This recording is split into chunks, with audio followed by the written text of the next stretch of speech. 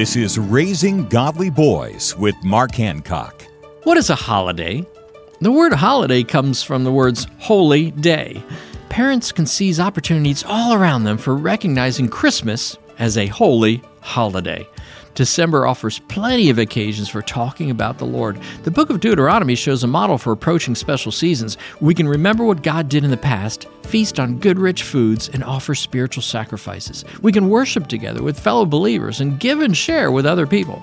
These ancient Jewish instructions speak to any modern father figures who want to influence their families for the Lord.